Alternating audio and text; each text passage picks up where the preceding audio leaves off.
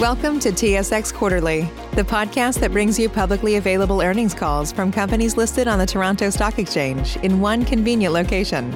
Gone are the days of looking through confusing websites. You'll find the important information right here. Enjoy the call.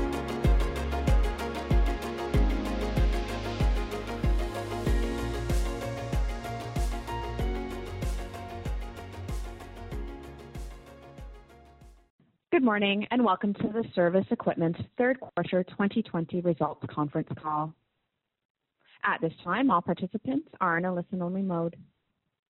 This call is being webcast and a replay will be available on Cervus's website.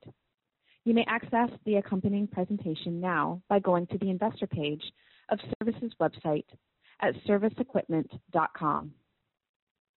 Cervus will conduct a question and answer session for analysts and institutional investors as part of today's call.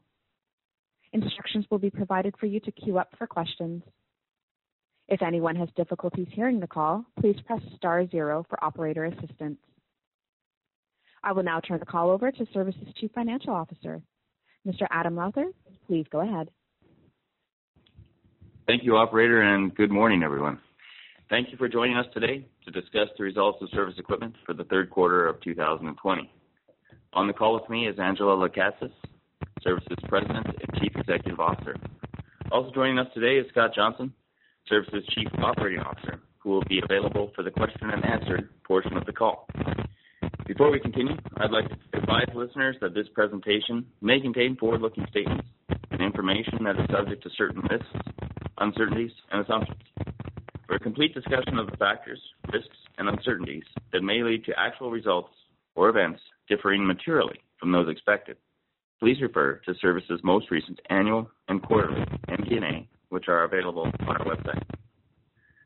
Please note that during today's call, we will discuss non-GAAP financial measures, including results on an adjusted basis and key performance indicators. We have included reconciliations of these non-GAAP financial measures to the most directly comparable GAAP financial measures in our MD&A. Turning to slide 4, I'll walk through the components of the quarter-over-quarter change in adjusted income before income tax. Overall, adjusted income before income tax increased $15 million, which is seen in comparing the two gray bars on the far left and far right margins of the chart.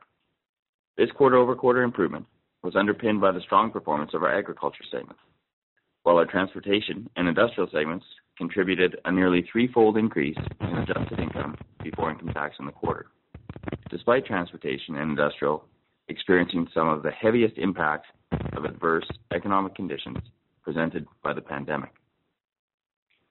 Moving left to right, the $14 million increase in gross profit reflects a 14% increase in overall equipment revenue and a 9% increase in overall product support revenue, combined with an $8 million reduction in inventory impairments quarter over quarter. Sales commissions increased in line with accelerated equipment sales, and general and administrative, or G&A expense, decreased $500,000 in the quarter. Excluding the current period increase in performance incentives and the pandemic bonus to frontline workers, G&A decreased $5 million quarter over quarter. Net finance costs decreased $1.1 million related to a reduction in inventory financing, long-term debt, and interest rates. The combination of these factors resulted in a $15 million increase in adjusted income before income tax in the quarter, seen comparing the two gray bars. During the third quarter, we earned $5 million of Canadian Emergency Wage Subsidy funds related to our second quarter results. We've excluded this amount in the calculation of adjusted income. Turning to slide 5 in the balance sheet, we have been successful in reducing total inventory by $115 million compared to 12 months ago, reflecting a $95 million decrease in agriculture inventory and a $20 million decrease in our transportation inventory. With the net cash freed from this inventory, Cervus repaid all amounts owing under our syndicated operating facility and our capital facilities. This improved discipline with our largest asset, inventory, has further increased our financial flexibility and strengthened our key lending ratios. At September 30th, 2020, we had $158 million of financing available, including $110 million undrawn under our syndicated credit facility and $27 million in cash. We are pleased with the strength and financial flexibility our balance sheet provides as we navigate the uncertainty associated with the COVID-19 pandemic. During the quarter, we also repurchased 290,000 shares under our normal course issuer's bid at a cost of $2.1 million and declared a quarterly dividend of 1.5 cents per share to shareholders of record at September 30th, 2020. Turning to slide 6, our operations continue to generate strong cash flow across industry cycles. For the trailing 12 months, ended September 30th, we generated adjusted free cash flow of $56 million, an increase over the $21 million generated for fiscal 2019. Adjusted free cash flow determines the cash from operating activities before changes in inventory and the remaining components of non-cash working capital, but it does include sustaining capital expenditures. As a result, the increase in adjusted free cash flow reflects the significant underlying cash-generating capacity of the business, excluding the noise from changes of inventory and related floor plans. Please refer to our MD&A for a more detailed discussion of this metric. I will now turn the call over to Angela Lekatsas, President and CEO of Cervus, for some commentary and closing remarks. Angela? Thank you, Adam, and good morning, everyone. I'd like to spend a few minutes today connecting the dots on how the execution of our strategy rolled out at last year's Investor Day has delivered performance during these tumultuous and uncertain economic times. We made progress towards each of our 3 strategic priorities of product support growth, absorption, and return on invested capital through inventory management, despite the impact of COVID-19. Third quarter product support revenue increased $9.1 million in our Ag segment as a result of our new Greenfield Parts and Service dealership in Nipawin, Saskatchewan, expanded product offerings, increased capabilities for online parts, and expansion of on-site inventory at our customer sites. These activities, enhanced by an early harvest, delivered a 26% increase in agriculture parts revenue. In our transportation and industrial divisions, product support revenue narrowly missed matching the performance of the third quarter of 2019. We saw significant pressure on service revenues as trucks were sidelined and industrial training and preventative maintenance programs were directly impacted by mandatory economic shutdowns and physical distancing requirements. The profitable growth of product support, combined with sustainable cost reductions from a leaner organization and operational efficiency, contributed to delivering on our second priority of improving absorption. Absorption is the bellwether for dealerships to achieve break-even performance before selling any equipment. Agriculture absorption improved from 87% to 94% in the first 9 months of 2020, while transportation and industrial's effective management of activity-based costs in response to COVID-19 contributed to maintaining absorption levels year over year. I will now turn to our third strategic objective, driving return on invested capital through the effective management of our largest asset, inventory. Actions taken to improve our agriculture equipment sales and trade-in practices and an increased focus on improving the velocity of used equipment sales through the trade washout cycle resulted in agriculture delivering used equipment inventory turns of 2.78 times at September 30th, 2020, exceeding both our long-term objective of 2.5 times and the prior year turns of 1.65 times. This increased turn velocity directly correlates to the 25% growth in used equipment sales and reduced inventory impairments compared to the prior year. This achievement was accomplished simultaneously with increased gross margin percentage on used equipment sales. Agriculture is by far our largest contributor to profitability, and the back half of the fiscal year is significantly influenced by the Canadian harvest season. In Alberta and Saskatchewan, the majority of our producers have completed an early harvest in 2020, producing above-average quality crops supported by warm and dry weather. This is significantly ahead of the 5-year average and in stark contrast to the challenging conditions experienced in 2019, which resulted in harvest being significantly delayed into the fourth quarter. We anticipate this has shifted some equipment sales and product support activity earlier as compared to 19. In our agriculture segment, Western Canadian producers have faced numerous headwinds in recent years, resulting in net cash farm income reported for the 2019 calendar year marginally improving from 2018. In Australia, our region has also experienced positive growing conditions and increased farm cash receipts supported by an extended government tax incentive on capital expenditures.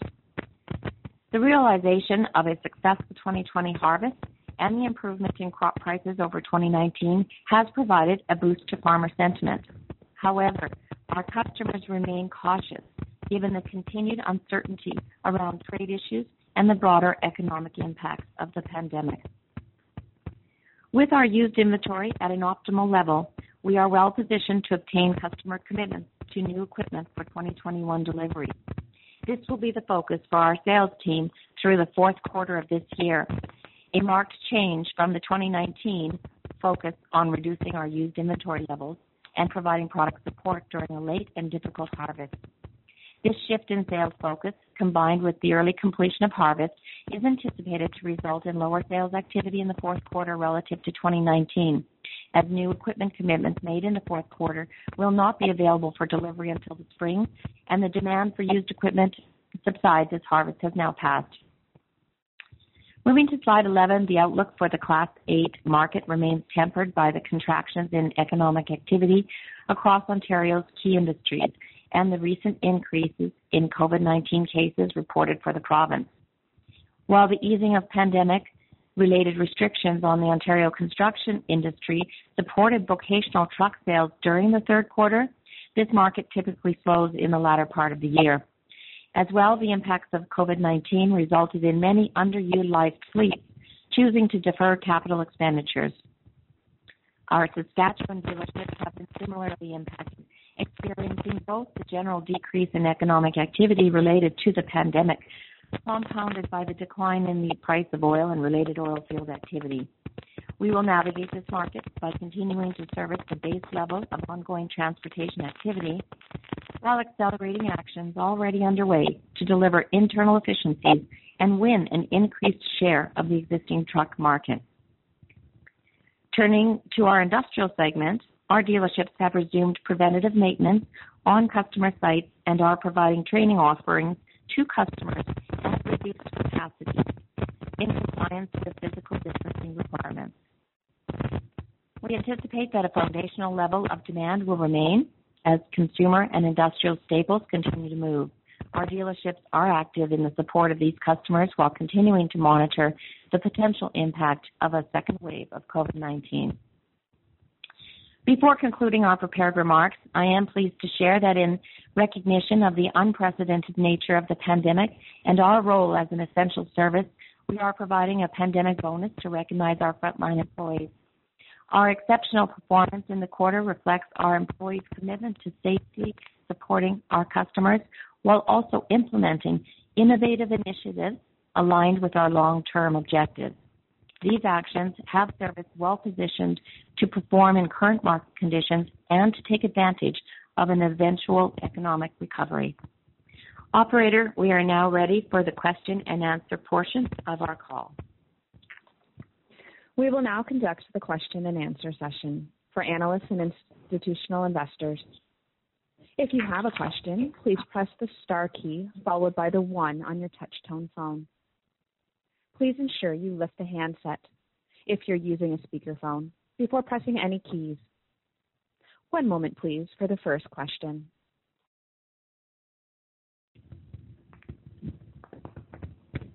Your first question today comes from the line of Cherilyn Radbourne with TD Securities. Please proceed with your question. Thanks very much and good morning. Good morning. Angela, wanted to ask, in terms of the pivot to new equipment sales that you mentioned relative to the sales force going into Q4, would you say that there's still a preference among farmers for used equipment, or do you think that the macro backdrop has improved enough to sort of shift that? I think that our producers are still being very cautious, but I think the perfect person to answer this is Scott. He's dealing day to day with the farmers, and I would turn that question over to Scott. Scott? I think our producers, as shown in our revenue generation, we have an equal split between new sales and used sales. I think the producers relative to the positive both yield and quality in 2020 is allowing them to better understand their cash flow going forward, although it's tempered by COVID-19 and the limitations of socialization and the challenges that creates relative to the logistics system. So going forward, I see a blend, and I don't currently with our OEM on the John Deere side, we are moving to an early order program, trying to get customers to basically commit and order equipment 1 year in advance with delivery the following year. So there's some shift in the marketplace, but it's tempered currently. Okay, that's helpful. On the trucking side, there's been a pretty robust recovery, at least as it relates to consumer freight. Can you speak to the outlook for your transportation business in Saskatchewan versus Ontario in that context? Well, basically the model year from the OEMs changes in January. So for the most part, fleets hold off and do not acquire additional capacity in the months of the fourth quarter and defer those purchases to the beginning of the following year. Oil and gas is definitely still suppressed, so we're not seeing that activity. The positive harvest in Saskatchewan basically is supporting the business that we do have on the grain handling side. In Ontario, obviously going into phase 2 of COVID, that has tempered the economy somewhat. As we know behaviorally, people have basically adjusted their disposable income from entertainment, restaurants, to purchasing consumer goods. So what we're seeing with our customer base is some segments basically are business as normal, and then we have other segments that are absolutely decimated by COVID. So right now it's kind of steady as we go. Cheryl-Lynn, it's Angela. I'll maybe just add to that PACCAR did come out in their third quarter release talking about an increase in their expectations of Class 8 truck deliveries in 2020. They saw an increase of about 10 to 20% from the decreased projections that they had earlier in the year. But I would say that Canada is a little bit more tempered than the U.S., so that is largely driven by the U.S. And I'd also say that increase is largely driven by fleets getting back into the market.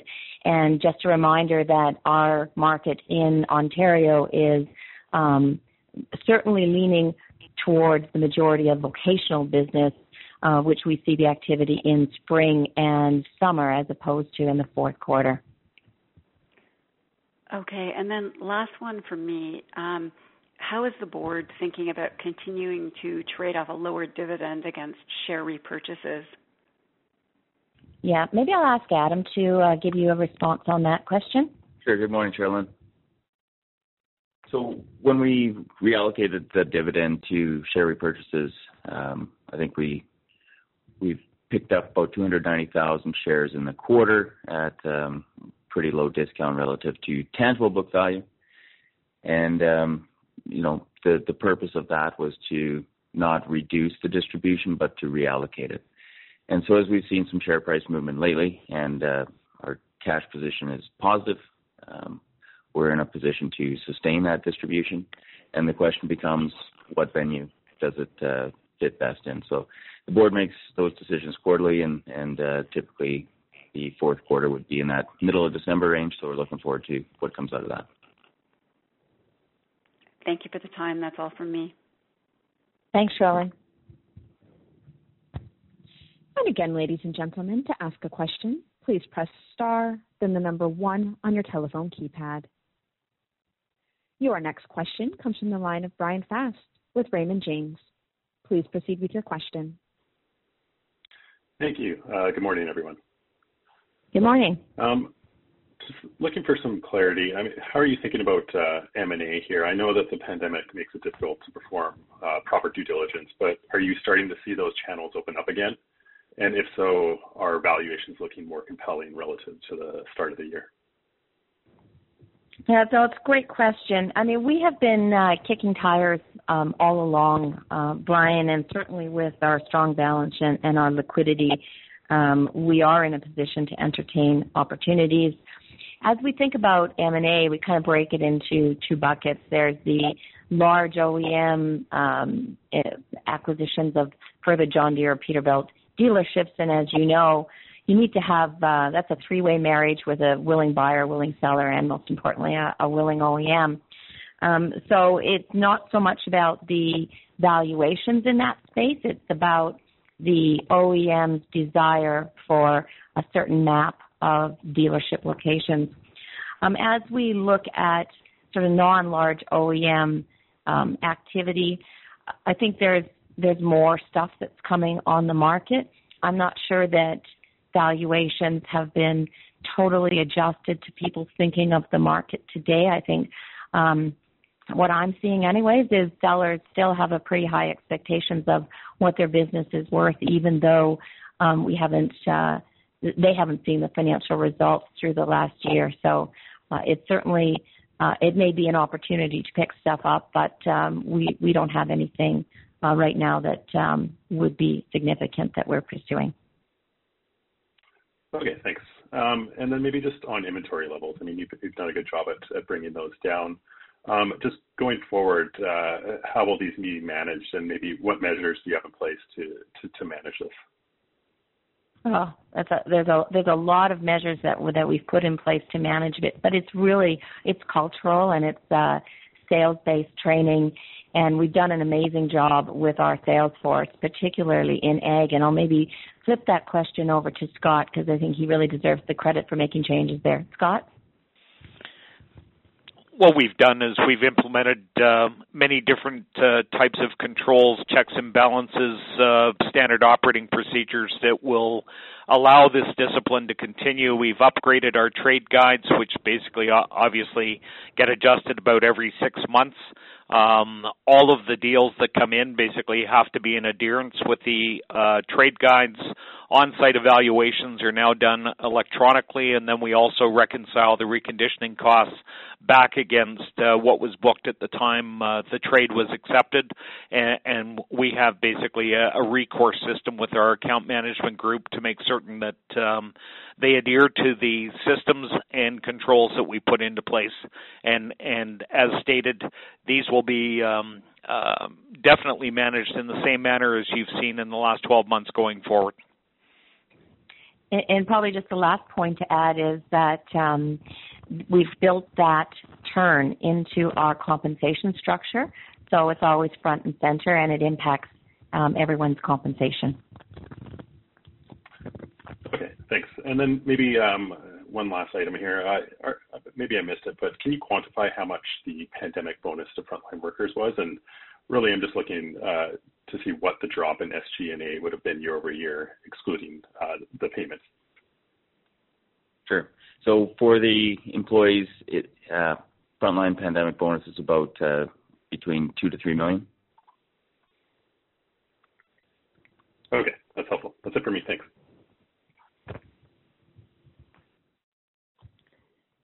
Thank you, Ms. Lacastis and Mr. Lowther. There are no further questions in queue. Well, thanks everyone for joining us this morning. Adam and I look forward to speaking with you again following the release of our year-end results.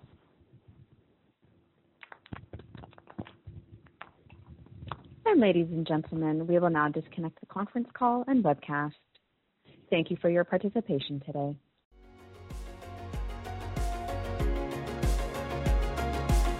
Thank you for listening to TSX Quarterly. If you enjoyed the cast, remember to leave a good rating. And remember, for any additional inquiries, please consult the company's investor relations section on their website. See you next time.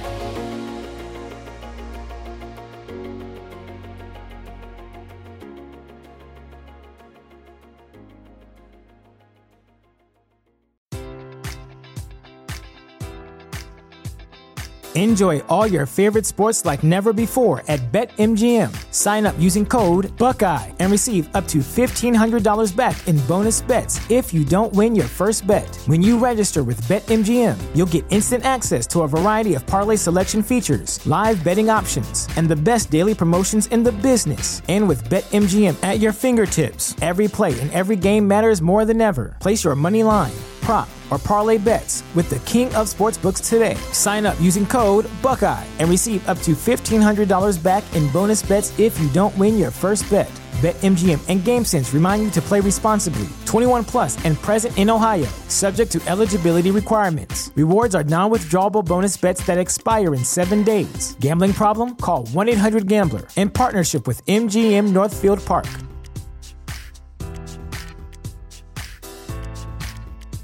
Sick of being upsold at gyms? My guy, you're currently a base member? For $90 more, I can upgrade you to our Shred membership. For $130 more, you'll be a Swole member. And for just $300 more, you'll reach Sweat Platinum.